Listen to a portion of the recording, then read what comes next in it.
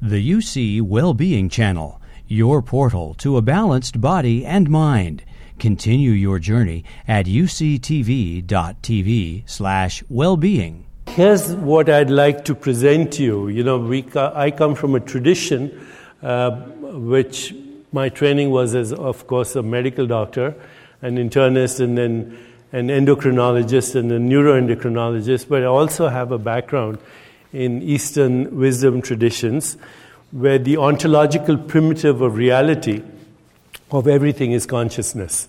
So, we have a different ontological assumption in the Western world where the basic idea is that everything is random, that mutations are random. But if you look at the Eastern wisdom traditions, they say beyond all this physical stuff, beyond the forces and elements of nature, beyond the atoms, beyond the particles, beyond the possibility waves, is an underlying, and you don't have to buy into this philosophy, but it helped me in my growth, is something called consciousness.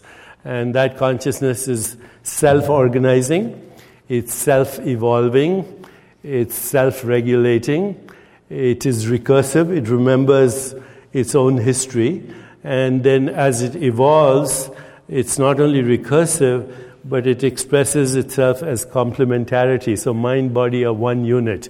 Just like we use waves, particles as one idea, or mass, energy as one idea in the West, mind, body is one unit. And mind, body are complementarities of this deep, underlying, self-regulating, self-evolving, self-organizing, recursive, creative, deep intelligence at the heart of the universe.